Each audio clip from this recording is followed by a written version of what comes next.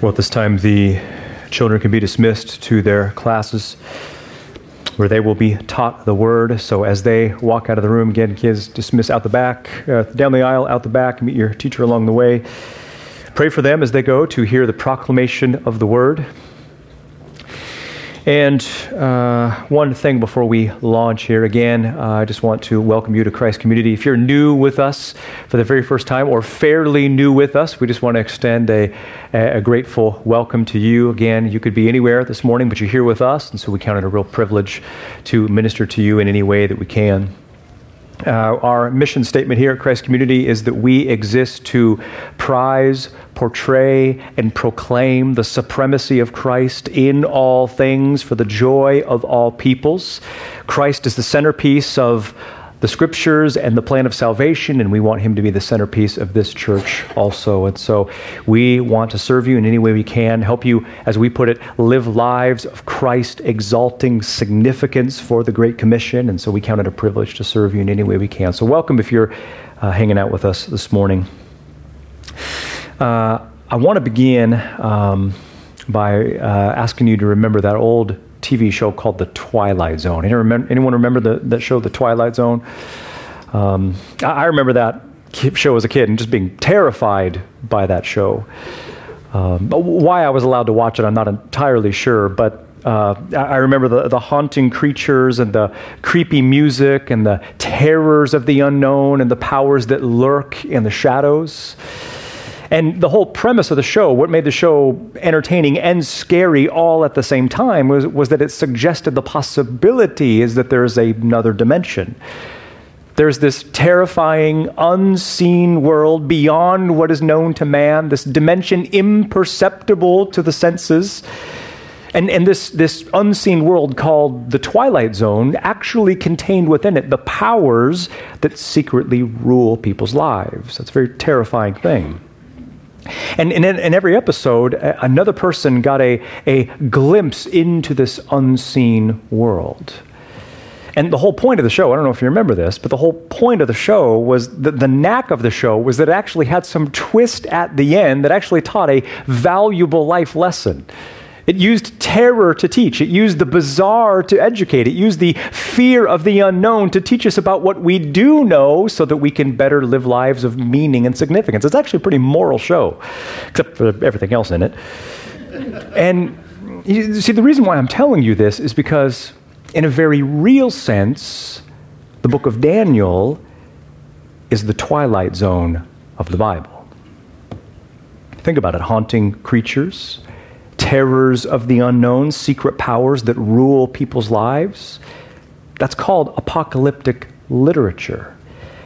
In other words, books like Daniel, Ezekiel, Isaiah, and Revelation reveal an unseen world, an unseen realm, imperceptible to the human senses. And get this, the whole point of apocalyptic literature, why it's there in your Bibles with all of its creepy, bizarre images, is to transform your very lives. Like the Twilight Zone, it uses the terror to teach. It uses the bizarre to educate. It's designed to teach us and train us to help us live lives of Christ-exalting significance for the glory of Christ. That is the book of Daniel. And so this morning, the twilight zone of Daniel chapter 2 is exactly where we're going. In chapter 2, as you remember, we get to the first major prophecy in the book of Daniel. And again, what makes this particular prophecy so intriguing is that it, A, comes in the form of a dream, B, comes in a dream to the pagan king Nebuchadnezzar, and C, it is a prophecy about the end of history and how the world is going to end. Which means this prophecy isn't just relevant to Nebuchadnezzar, it is profoundly relevant to you. In fact, that's the thing about the book of Daniel. You see, although it's filled with all sorts of bizarre, creepy imagery, it's got weird creatures and winged leopards and talking horns and monsters with metal teeth and thrones that are on fire. You read this and you would think, okay, what does any of that have to do with my life? I'll just tell you, it has everything to do with your lives. Because you see, what the book of Daniel is, it's a manifesto. It's a proclamation. It's a 12-chapter public service announcement that the universe and everything in it belongs to God. It reveals that God has a plan for history which will culminate in a global sovereign kingdom of the Messiah on this very planet. That is the book of Daniel. And you see what that does for us is it gives us staggering holiness and hope and courage and perseverance. And I'm just going to level with you this morning. What you are about to hear is not going to be easy. It's going to be baffling. It's going to be bizarre. It's going to be literally a visit to another dimension, and yet it would be a mistake to think that the visit to the twilight zone would have no significance to your lives, because I'll just have you know it is profoundly significant. It has life-changing, incredible life-changing potential for your lives. I mean, even if Daniel chapter 2 doesn't say one word about your particular struggles directly, it will nevertheless provide the theological infrastructure you need to handle anything in your lives. So here we go. This morning I want you to see from our text, if you've got notes, you'll see this. This morning I want you to see from our text 3 theological convictions. 3 theological convictions about God that produce holiness, hope, courage, and perseverance. That's where we're going. 3 theological convictions about God that produce holiness, hope, courage, and perseverance as Christians in a culture of hostility. And yet, before we see even one of those convictions, let's revisit the scene, shall we? Because this scene has it all. Drama and suspense and danger, it's all there. Let's review quickly what we saw last week. Last week we began first with the dream and the crazy demand. The dream and the crazy demand. You remember that Nebuchadnezzar is literally sitting on top of the world, reveling in his fame as the most powerful man in the ancient Near East, savoring the glory as being the heavyweight champion of the ancient Near East, and all of a sudden we see in verse 1 that God begins to stir. Nebuchadnezzar has a dream. And it's not just a dream, more like a nightmare, and yet the twist is it's a nightmare with a message. But you see, Nebuchadnezzar has no idea what it means. He just knows he has got to get to the bottom of this thing, and so what does he do? He calls himself a staff meeting. And at the staff meeting, he calls his dream teams of wizards and magicians and psychics, those who supposedly had contact with the spirit world. And as we saw last week, Nebuchadnezzar, what he did is he changed the rules, didn't he? Normally in these situations, he would reveal the dream, they would hear the dream, write it down, go to the library, check out the books, interpret the dream, come back with an interpretation that would tickle the fancy of the king, and they get an attaboy and a pay raise, and all is well in the kingdom. Not today. Today it's going to be a little different. Nebuchadnezzar changes protocol. In verses 5 and 6, he tells them that for this particular job, he wasn't going to tell them the dream. No, they were going to tell him the dream that he had inside his head first. Then they were going to give him the interpretation. That's the situation. With their magical powers, they were going to have to somehow see the dream that he had and then tell him what the dream means. The problem is, that's crazy. That's crazy. No one can see, thankfully, the dreams that anyone else has inside their heads, and yet that was his assignment to them. And so, and you see, the reason why he did it this way, the reason why he laid upon them this impossible demand is because of fear. It's because of fear. You see, whatever this thing was he saw in his dream rocked him to his very core, and so he had to get to the bottom of this thing. And you see, the only guarantee that they had the interpretation right was if they could tell him the dream he had inside his head first, because if they could do that, then he could be sure that their interpretation was accurate. So their assignment, although unusual, is very simple. Tell me the dream I had inside my head first and its interpretation, and if you do, you get a pay raise. Failure to do so, verse 5, you're going to have your body parts ripped off and literally in the Aramaic have your houses turned into a public sewer. Eternal glory, excruciating death, those are your choices. And again, you remember, they can't do it. They literally fall over themselves trying to reason with the king. They've got nothing in the hopper. And so Nebuchadnezzar, verse 12, blows his top, goes ballistic, and issues a command that every single wise man, sage, prophet, conjurer, and fortune teller in his entire kingdom was to be executed, which includes, as you know, Daniel and his comrades. Which brings us next to the danger and intervention of God. The danger and intervention of God. Daniel gets wind of the execution. He hears about the search warrant to scour the kingdom looking for the wise men and slaughter them. And so what does Daniel do? Daniel and his comrades, they get together and they have a prayer meeting to plead with God for his mercy to intervene, reveal the dream, and save hundreds of lives. And although not technically obligated to do so, that's exactly what God does. Verse 19, God downloads the dream into Daniel's brain, which just happened to be a prophecy, a prophetic message about how the world is going to end. And in verse 20 through 22, Daniel volcanically erupts into one of the most thrilling theological prayers found in the entirety of Scripture, and it is worth our time to read it again. Look at verses 20 through 22. Daniel, in response to this, answers and said, "Let the name of God be blessed." Literally from eternity and until eternity. Why? Because the wisdom and the power belongs to Him. He is the one who changes times and seasons. He removes kings. He sets up kings. He gives wisdom to the wise and insight to those who have knowledge. He reveals deep and hidden things. He knows what is in the darkness, and illumination dwells with Him. Did you see it?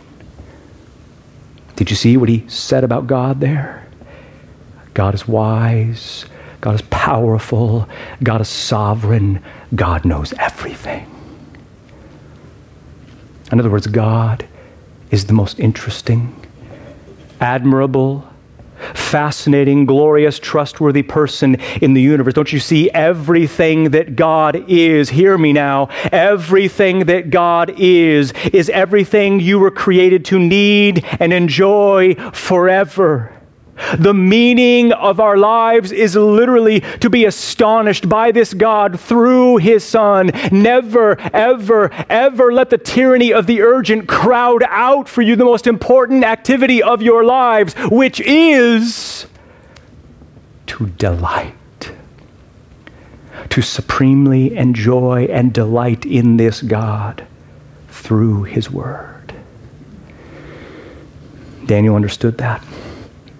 And yet with no time to lose, Daniel rushes to the palace of the king, which brings us to the interrogation and confession. This is still review from last week. The interrogation and confession, verses 24 through 30. Daniel, without knocking, rushes into the executioner's office, announces that he has both the dream and the interpretation. He's then promptly rushed into the Oval Office of King Nebuchadnezzar, who gets right down to business, verse 26. He says, "Are you able to make known to me the dream which I saw and its interpretation?" I love Daniel's gutsy reply here. Actually, no, I can't. No one can. In fact, no one on the face of the planet can do what the king is asking. Wizards, wise men, sorcerers, fortune tellers with their crystal balls and hocus pocus magic tricks do not have the ability to meet the demand of the king. But I want you to notice what Daniel does here. Daniel could have seized this as a shameless opportunity for self-promotion. Instead of that, seizes an opportunity to display the preeminence, the supremacy of God. Look at verse 28. No, I can't do, no one could do what the king is asking. But there is a God. There is a God in heaven who reveals mysteries, and He has made known to the king Nebuchadnezzar what shall happen in the end of days. Your dream and the visions of your head on your bed are this. Do you see the way he talks about God here? Itai Allah Bishmaya. There is a God in heaven. There is a God in Babylon. There is a God in the DFW. There is a God in your neighborhoods. There is a God in your homes. There is a God in your lives. God is not some chiseled action figure propped up in a temple somewhere. No, He is the reigning and ruling and majestic God who has absolute supremacy over everything. He alone, O King, is able to do what the King is asking. And did you notice what Daniel said about the dream? Look at the text, verse 28. He said, God has made known to the king what shall happen in the end of days. That would have jolted Nebuchadnezzar just like a taser. You see, this would have confirmed exactly what Nebuchadnezzar had suspected all along, namely that this dream wasn't the normal, garbled, bizarre cocktail of mangled memories. No, this dream was a message. It was a message to be proclaimed. It was a warning to be heeded. This dream was a prophecy from God. A sneak preview, a theological trailer to how the world was going to end. In other words, it was a visit to the Twilight Zone. So with a captive audience of one, Nebuchadnezzar on the edge of his seat, Daniel unfolds the dream, which brings us now to the revelation and the interpretation. The revelation and the interpretation, verses 31 through 45. Daniel here now does two things. Verses 31 through 36, he recounts the dream that Nebuchadnezzar had in his head 2 nights before this. And then 37 through 45, he tells him exactly what it means. Let's begin with the dream. Look at verse 31. You, O king, were looking, and behold, a single great statue. The statue was great. Its splendor was magnificent standing before you, and its appearance was terrifying. Notice the word behold there in the text. I realize that sounds a bit archaic and Shakespearean, but you see what that is a term that denotes surprise or shock or something scary, and in this case, it's all three. You see, what the king saw that filled him with terror was this massive, towering statue like a skyscraper looming ahead. Imagine a time when you stood at the base of a skyscraper peering up at this thing before you. That's what this looked like. And this thing, you could tell it was intimidating and gargantuan. It was monstrous and terrifying. And unlike the Statue of Liberty, which is only made out of copper, this statue was made of 5 different elements. Look at the text. Verse 32, the head is made of gold. The chest and the arms are made of silver. The stomach and the thighs are made of bronze. Verse 33, the legs are made of iron. And last of all, the feet and the toes are made of iron and clay mixed together. And immediately you get the sense that something is not right about this statue. Architects feel very uncomfortable reading this text because of the statue's faulty construction. You see, the statue is inherently top-heavy. The feet are not designed to support the weight of the statue. The feet and the toes are made of iron mixed with clay, and that doesn't work. Those two things do not mix together. So whatever this statue and the elements out of which it's made represent, it's inherently unstable. But then verses 34 and 35, we get to the pinnacle of the dream. And you know that moment in dreams where you're falling and then you wake up just before you hit the ground? That's kind of what this is. Look at the text. You were looking until a stone which was not cut out with human hands appeared. And it struck the statue on the feet of iron and clay, and it crushed them. Then the iron and the clay and the bronze and the silver and the gold were crushed together and became like chaff from the threshing floor of summer, and the wind blew them away, and there was no trace found of them. Notice this, and the stone which struck the statue became a great mountain and filled all of the earth. That right there, that's the point of the dream. This is what freaked Nebuchadnezzar out so much, namely, whatever the stone is, because you notice the stone was massive and it was not cut out with human hands. What does that mean? It means It was so sharp and cut so precisely, it looked as if it had been shaped by a laser. It looked like aliens made it. Because here's the thing, if it wasn't made by human hands, then whose hands was it made by? This thing is made by God. And whether you like it or not, most things in your home, somewhere on it say, made in China. But if this stone had a copyright imprint on it somewhere, it would definitely say, made in heaven.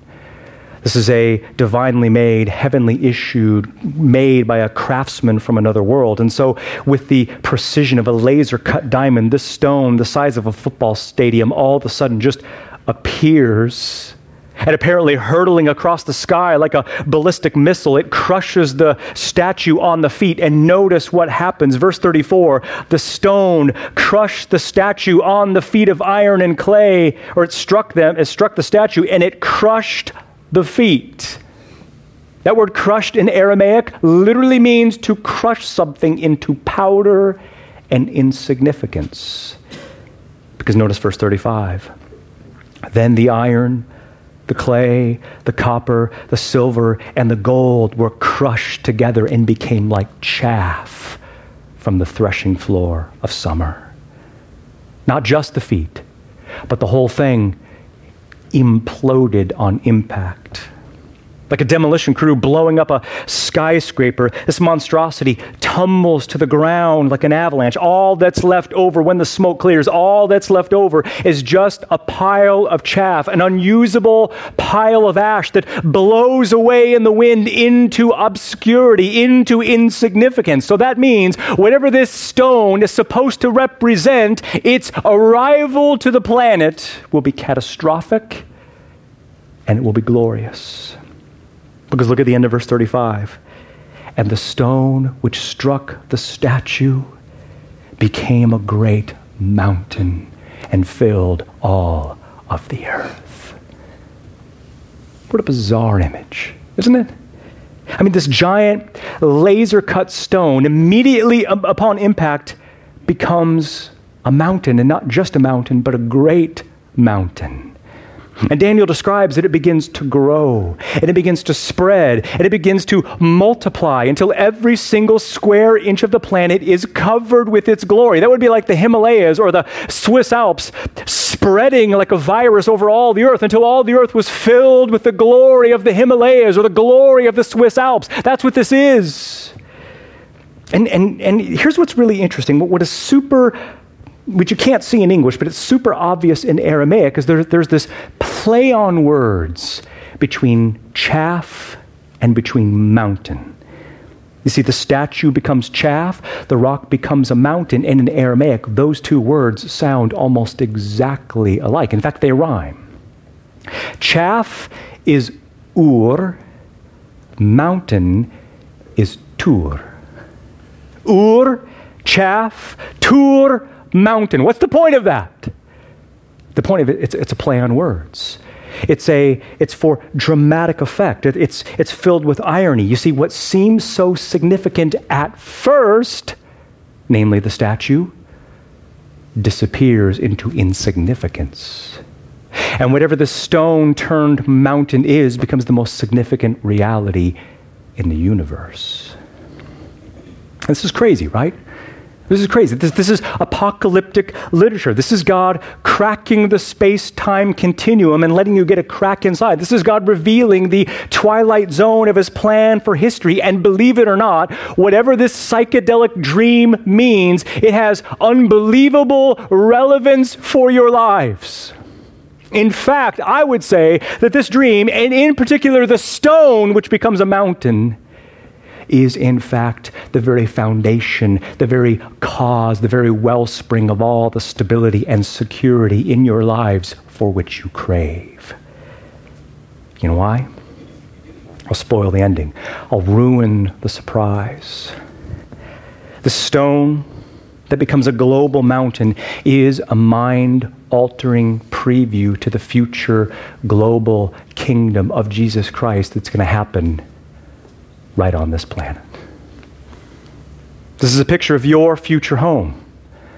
This is a picture of how the world is going to end. This is the happily ever after of your life, already written. And what that does is give us holiness and hope and courage and perseverance. And I don't know what Nebuchadnezzar is thinking here. I don't know what he's thinking, but likely his mouth is hanging open in disbelief as he hears his dream recounted to him with perfect precision. And the dream that he had in his head 2 nights before this, by the way, I mean, this is exactly what the shamans of Babylon, they couldn't do, which means, again, God is making a name for himself in Babylon.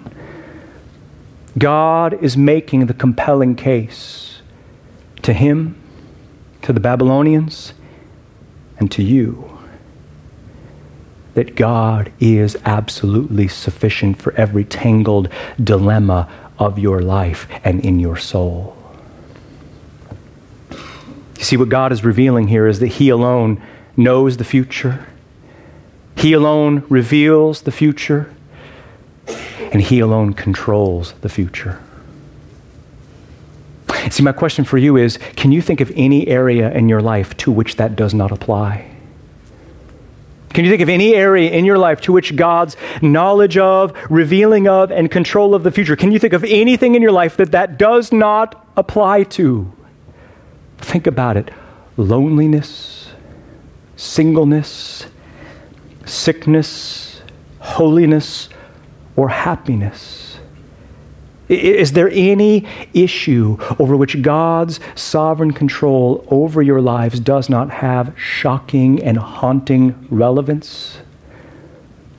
This is what I mean when I say that prophecy is not just a topic that tickles the imagination. Rather, it is a means of survival. God reveals the future precisely to give us holiness and hope and courage and perseverance. But you remember here, the job is half done. The job is half done here. The job was to not only recount the dream, but also to give the interpretation, which is precisely what Daniel does. The moment we've all been waiting for, verses 37 through 45, Daniel reveals the dream, and it is literally going to blow your minds. Just like the dream, the interpretation breaks down into 5 parts. Part 1, the head of gold. Part 1 is the head of gold. So here's Nebuchadnezzar, nervous Nebuchadnezzar, dying to know the interpretation of this dream, the meaning of the nightmare, and as promised, Daniel delivers. Look at verses 37 and 38.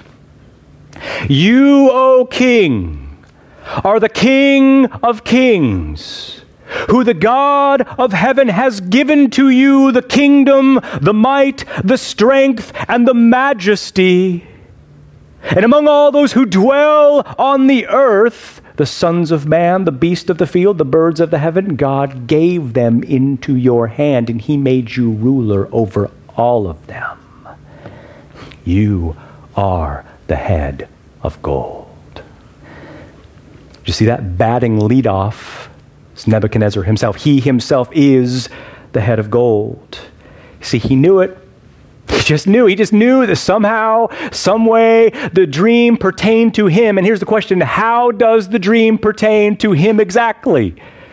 There are 2 ways. 2 ways the dream pertains to him. First, look at verse 37.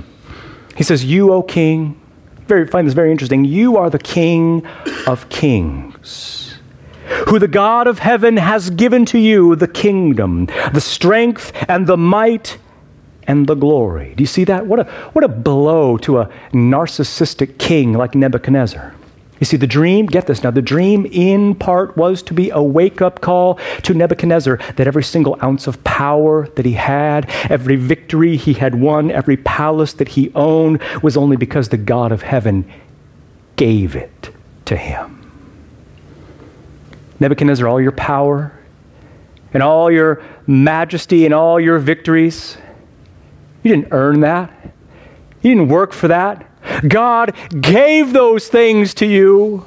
Those are on loan to you from the God of heaven who governs everything that comes to pass. And notice he calls him the King of kings. You know what that is? That's theological mockery right there.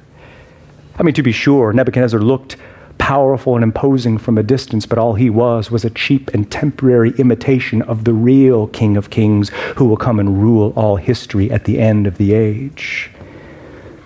You see, with all of his pomp and flamboyance and his machismo, Nebuchadnezzar was nothing more than a bratty trust fund kid who had everything handed to him by the God who rules human history. And just to add insult to injury, look at verse 38. King, by the way, the people that you rule, the beasts that you rule, the birds of the heaven that you rule, you only rule them because God made you ruler over them. That is it. That is who you are. You are the head of gold. I think there's a lesson for us here, isn't there? There's a profound lesson here in remembering that all we are at the end of the day is nothing more than undeserving recipients of sovereign grace. You see, in Christ, we are like Nebuchadnezzar 1,000 times over. In Christ, we are all heads of gold. Meaning what? Meaning we are kings and queens of the living God. Meaning everything has been given to us by the sovereign generosity of the living God. In Christ, we are proud owners of eternal salvation, which was predestined by the Father. It was purchased by the Son, and it is preserved by the Holy Spirit. To God be the glory, which means had God not intervened and awakened us by sovereign grace, we would have never believed and been saved. Which brings us to part two. Part two, the arms and chest of silver. The arms and chest of silver. Because you see, here's the thing. This dream wasn't only a message to Nebuchadnezzar that God gave him his kingdom. It was also a message that God was going to remove his kingdom. Look at verse 39. After you, another kingdom shall arise. Ironically, he says, inferior to you. What an insult. What an insult. There's a kingdom that's going to come that's going to conquer you, and ironically, it's going to be inferior to you. But again, don't miss this. After you, a kingdom shall arise. Which means what? It means this entire dream is a revelation of God's plan for the future. God is revealing what kingdoms would emerge onto the scene of history hundreds of years before they ever even showed up to the planet. And get this, the arms and chest of silver is a picture of the very next kingdom who would come and conquer Babylon and take center stage on the place of human history. Do you feel this? This is prophecy. This is predicting. And guess what? We know exactly who this is. Every history book on the planet confirms that the kingdom to rise up and conquer and overthrow Babylon was known as the Medo-Persian Empire. I mean, do you realize what's happening here? God is tipping his cards to Nebuchadnezzar and revealing in order, by the way, the kings that would rule the roost in human history.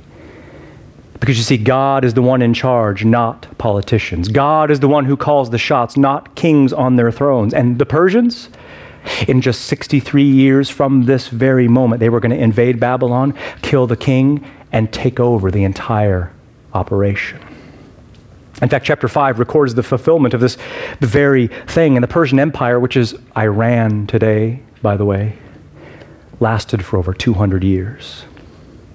They stretched all the way from Egypt, all the way to India, even up into Russia. That's 5 million square miles of absolute domination. That they looked absolutely invincible to the rest of the world. That is until someone came along and they had bigger guns.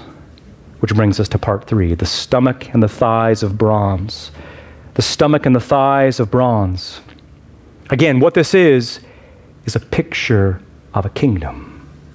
It's a picture of a kingdom that's going to come in the future from Daniel's perspective. Verse 39, notice the detail. He says, this kingdom, get this, shall rule over all of the earth.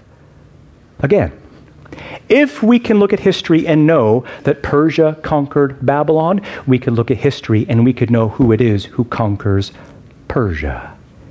And we know exactly who that is, don't we? It is none other than the kingdom of Greece. Think about it. The year that Daniel is speaking here is 602 BC. Greece conquered Persia in 334 BC. This is 268 years beforehand, predicting the rise of the empire of Greece. There's no way that Daniel could know this. Unless, of course, God prophetically revealed it to him, which, of course, he did. And under the insatiable rule of Alexander the Great, who is talked about in chapter 8, by the way, Greece conquered Spain, France, North Africa, the entire Middle East, even into India, and even up into Russia. And legend has it that his army killed so quickly and so ferociously that when it was all over, Alexander wept because there were no more worlds to conquer. This is the prophetic twilight zone. This is God revealing what's going to come in the future. And here's the thing: the fact that history has transpired exactly as this chapter has described reveals to us that the book of our faith, the book that you're holding in your hands, is not some irrelevant document cooked up by overactive imaginations merely to make us moral people. Rather, it is the revelation of the living God. Put it this way: the book in your hands is the greatest evidence that God is real, and that he is there, and his promises are true, and he controls all of history. But there's a fourth kingdom described, which means from Daniel's perspective, we are going even further into the future. That brings us to part 4, the feet of iron and clay. The feet of iron and clay. Again, compute. Each part of the statue represents a different kingdom that's going to arise in the future from Daniel's perspective. And the fourth kingdom is the legs and feet of iron and clay. And again, newsflash, if we know that Persia conquered Babylon and we know that Greece conquered Persia, we know exactly who it is who's going to conquer Greece, don't we? We know exactly who it is, and it is none other than the Roman Empire itself. The very world power in existence, in power when Christ was born, by the way. Rome is the feet of iron and clay. By 146 BC, Rome had superseded Greece as the heavyweight champion of the ancient world. Rome stormed onto the scene and absolutely obliterated everything in its path. Fierce in appearance, unparalleled in power, insatiable in appetite, nations were easily crushed under the iron boot of the Roman legions, and it wasn't until 1453 AD, by the way, that the last Roman emperor was killed, which means you have 1,600 years of rule and domination, which makes them the most lethal predator in human history. And no wonder chapter 7 calls Rome a monster with metal teeth. No wonder verse 40 says this. Look at the text. And the fourth kingdom shall be strong like iron, because iron crushes and pulverizes all things, and like iron which shatters all of these things, it shall crush and it will shatter. There it is, absolute lethal killing machine, predicted centuries before they ever even showed up to the party. But again, you remember the statue is structurally compromised, right? Oil and water don't mix, neither do iron and clay. You see, Rome was an absolute beast, but in some ways they were like a wounded monster. It had massive strength, but also disturbing weakness. Verse 41 says that it would be a divided kingdom. Verse 42 says that part of the kingdom would be strong and part of it would be brittle. It would be an internally and structurally compromised kingdom. But just here's the thing. The issue that makes visits to the Twilight Zone so thrilling and so perplexing all at the same time is this. You see, what I'm about to say is going to be very demanding on you. It's going to require everything you've got this morning. I'm not even kidding.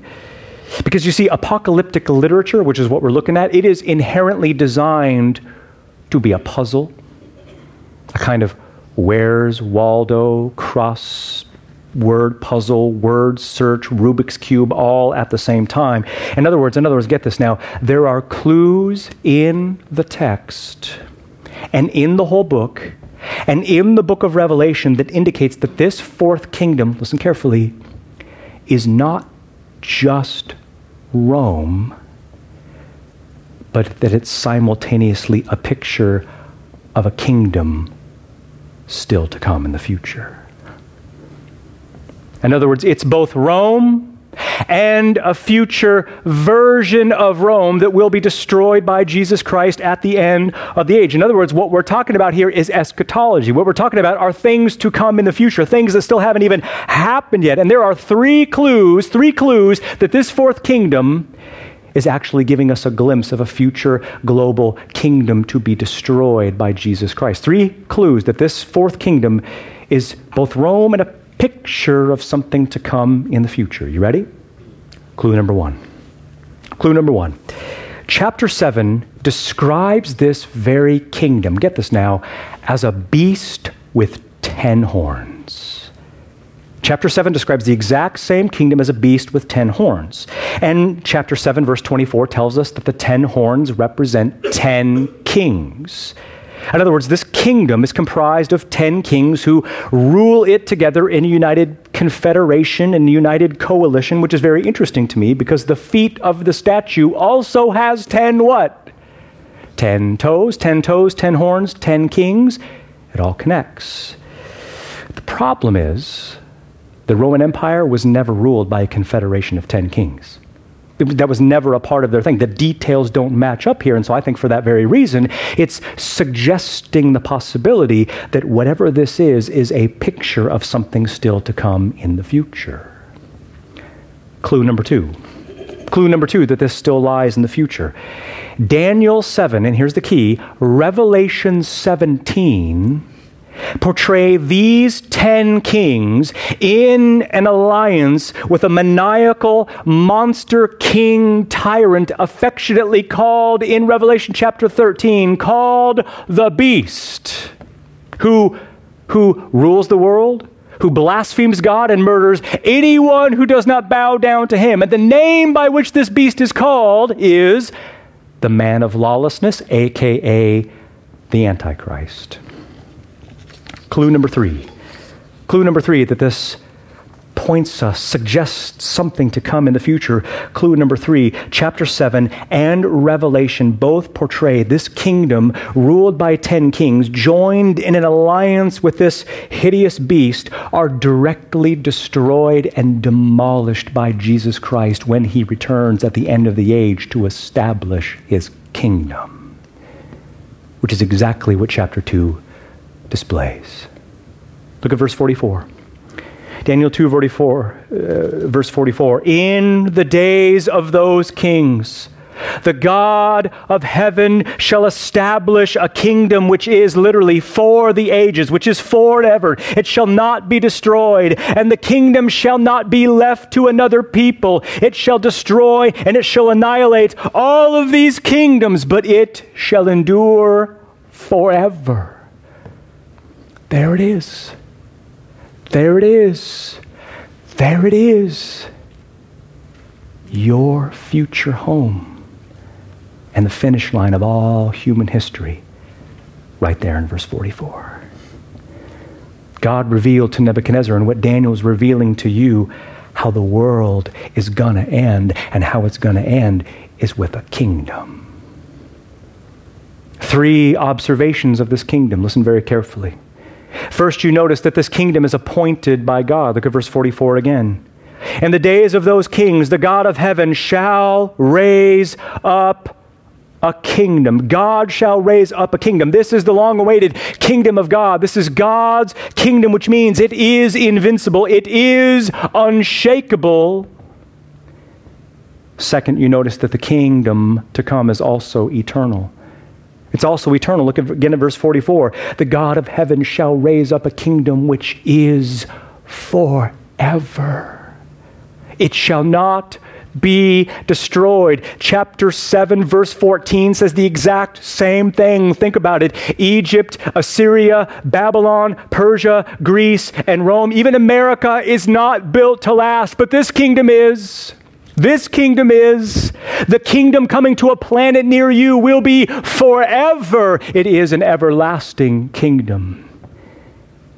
And then number 3, you notice that the kingdom to come belongs to Israel. Us too, but to Israel.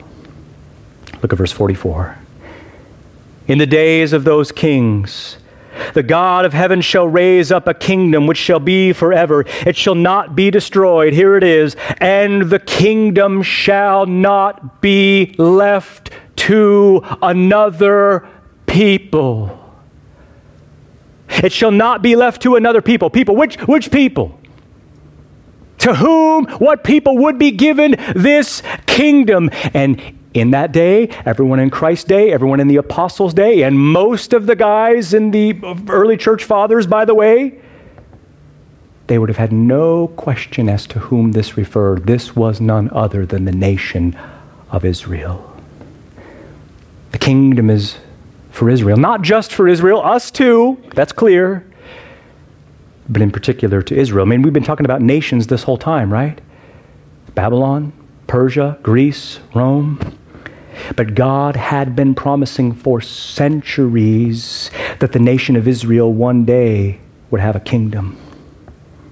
One day the Messiah would arrive onto the scene of human history and establish his throne and rule the universe from a throne in Jerusalem. And if you don't believe me, listen to Jeremiah 23, verses 5 and 6. Listen very carefully. Behold, the days are coming, declares Yahweh, when I shall raise up for David, here it is, a righteous branch. Who is that? That's the Messiah. And he shall reign as king. And he shall act wisely. And he shall do justice and righteousness in the land. Which land?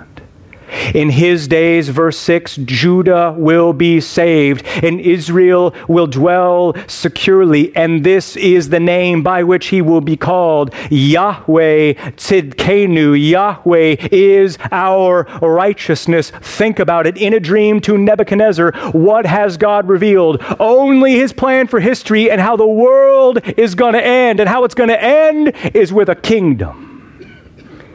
The stone that blows up the rival kingdoms like a heat-seeking missile is none other than the global kingdom of Jesus Christ. This is your future home. This is how it's all going down in the end. And knowing that gives us unbelievable holiness and hope and courage and perseverance. And no doubt with a note of triumph in his voice, Daniel brings home the implications of what he just heard to Nebuchadnezzar. Look at verse 45. The God of heaven, O king, has made known to the king what shall happen at the end, or at the after this, at the end of days. The dream is true and the interpretation is reliable. That's all Nebuchadnezzar wanted. That's exactly what he got. So what happens? How does he respond?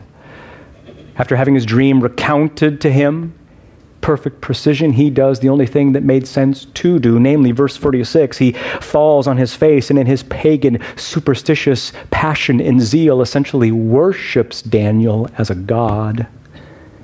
Let me think about it. In just a few short days, Nebuchadnezzar had hit every single emotional extreme, the deepest of terror, the hottest of anger, the highest of exhilaration.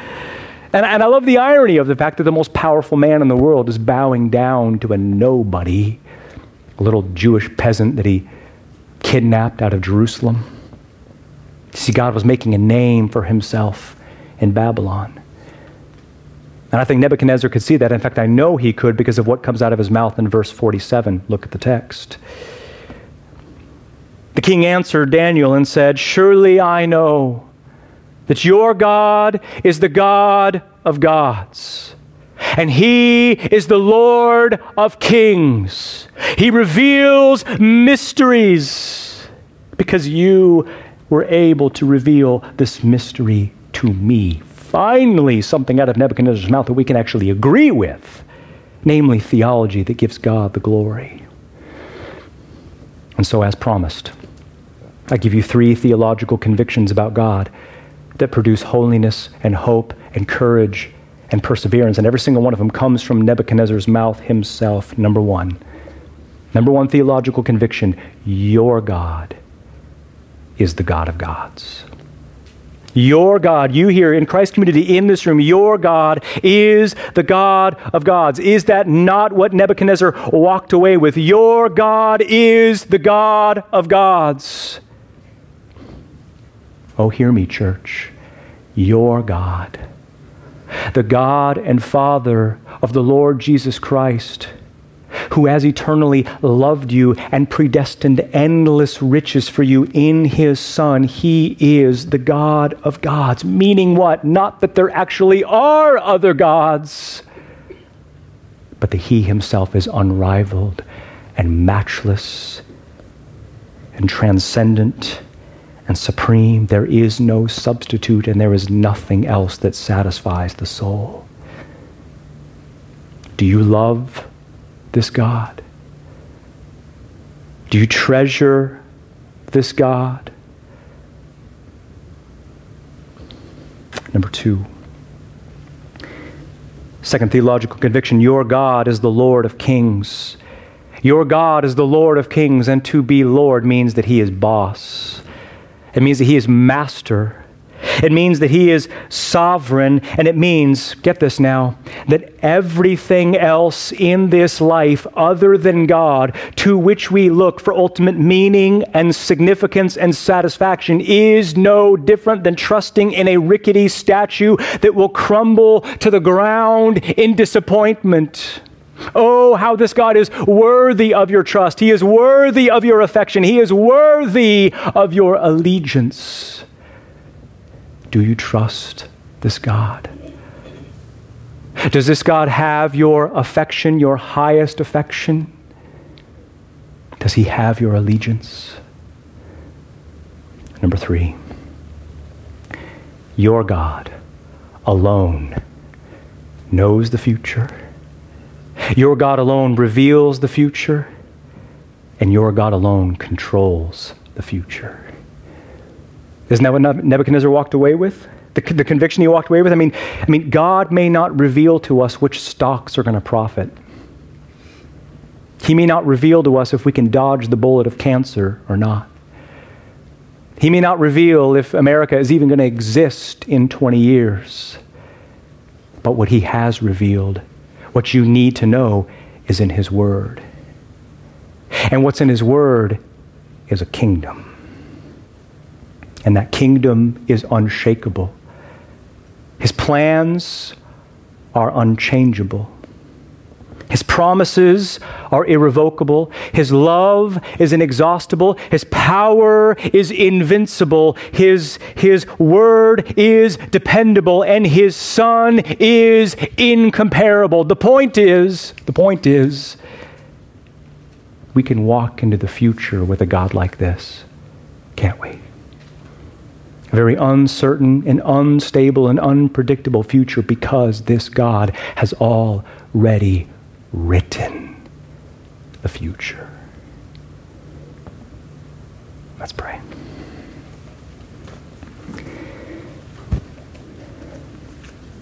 Oh Lord, our minds are boggled. Our minds are a little exhausted. Oh Lord, apocalyptic literature is a thrill ride, to be sure, Lord, and we need time to think and ponder. And I pray that these precious people would, that they would take time to think and ponder in quietness. Oh Lord, may your word not return to us empty. May it not return void. Oh Lord, I pray that you would cause your word to have unbelievable ripple effects in our lives, that your word, oh Lord, would stagger us, that your word would have lasting impact in our lives. I pray that we would begin to draw the implications of your sovereignty over history, that we would begin to see that none of this is theory, but this is a means of survival. Oh Lord, we all struggle. We all lack perspective. We all become emotionally tongue-tied. We all become distraught and discouraged and disheartened, oh Lord. And I pray that this vision that you present of yourself in your word, that this would sustain us and strengthen us. I pray that your word would change us. Oh, I pray that we would be a profoundly eschatological people. People who live in the great eschatological is, meaning, oh Lord, I pray that the realities of the future would sustain us in the present. Thank you for this text. Thank you for the book of Daniel. We give you thanks, O God of gods and Lord of kings. In your mighty name we pray. Amen.